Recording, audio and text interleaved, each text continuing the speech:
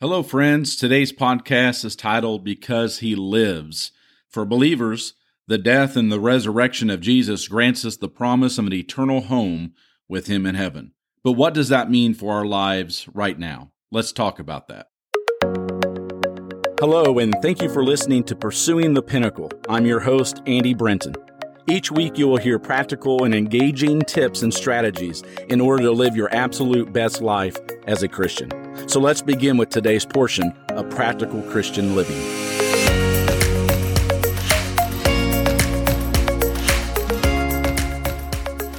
Because He lives, we not only have hope for the future, we also have the ability to walk with Christ today. And because He lives, we too can live, and we can live with peace in His provision, power by the Holy Spirit, and intimacy in His presence. And so after Jesus' crucifixion, no one expected Him to rise from the dead. Multitudes of people had been crucified, and none of them ever came back to life. And so why would the people of that time ever consider such a possibility? Today, those who don't believe in Christ's resurrection can't understand why Christians gather every week to celebrate what to them appears to be foolishness. Yet this event is the foundation of our faith, not only because the Word of God speaks of it, but because believers all over the world know with certainty that Christ lives within them. But let us be reminded that those who knew and believed in Jesus didn't think He could come to life after being crucified.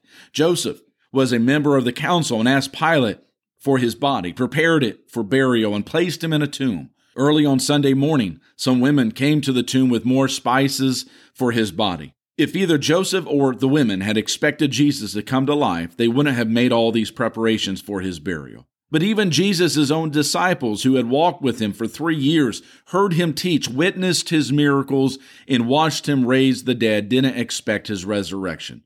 Early in His ministry, when He first revealed that He was going to be killed and rise on the third day, Peter denied that this would even happen to him and was strongly rebuked by Jesus for it, as we find in Matthew 16:21 through 23. But just as He had said, Jesus died on the cross, and when the woman returned to the tomb, they discovered it was empty. 2 angels told them that Jesus had risen. Only then did they remember His words about His resurrection. However, when they told the disciples, they thought the women were speaking nonsense.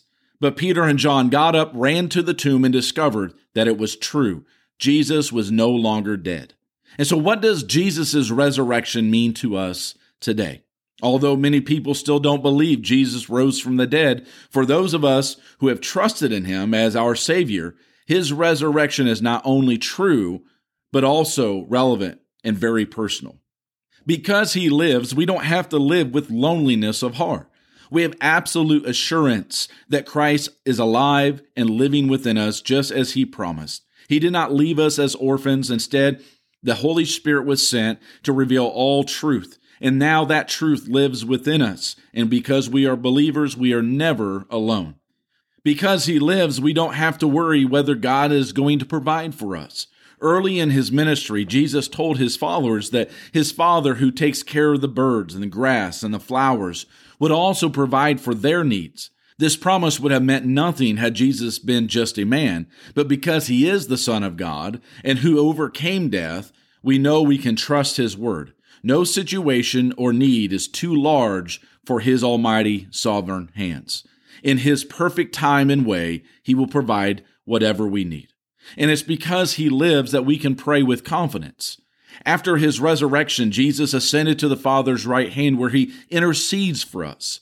Knowing this assures us that He will answer our request. In 1 John chapter 5, verses 14 through 15, it says, "If we ask anything according to His will, He hears us and will grant us our requests." Instead of doubting, we should wait expectantly and look for His answer. Because He lives, we can have a godly, powerful influence in others' lives. In His Sermon on the Mount, Jesus told us that we are the salt of the earth and the light of the world.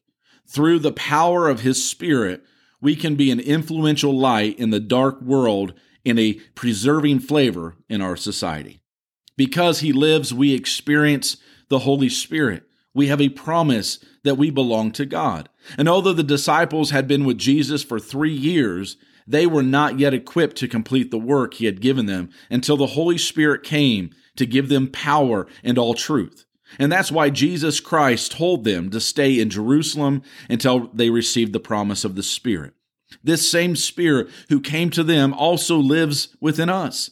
Every person who has trusted in Jesus Christ and has obeyed his will unto salvation, he helps us to understand that Jesus died in our place so that our sins could be forgiven.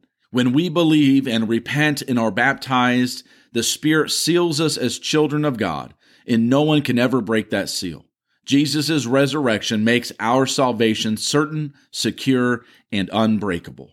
And it's because he lives that we can have peace in the midst of the most difficult times. Before his crucifixion, Jesus told his disciples, "Peace I leave with you. My peace I give to you. Not as the world gives do I give to you. Do not let your heart be troubled, nor let it be fearful." You see, Christ's peace is like an anchor that sustains us in life's storms. And although we may cry out to him in confusion, he never forsakes us, but sits at the Father's right hand, working on our behalf. Jesus understands our weaknesses and is always with us to take us through our difficulties and to help us become the people that he desires us to be. And so, friends, just remember, there is no hope without Jesus, and all hope for eternity is with him. And so trust in Jesus Christ as your Savior, obey him, and receive the gift of eternal life so that it will be yours and yours for eternity. Once again, I want to thank you for listening to Pursuing the Pinnacle, subscribing to it, and sharing it with those that you love. As always, it's my prayer that God be with you and that you seek him in all things. Till next time, God bless.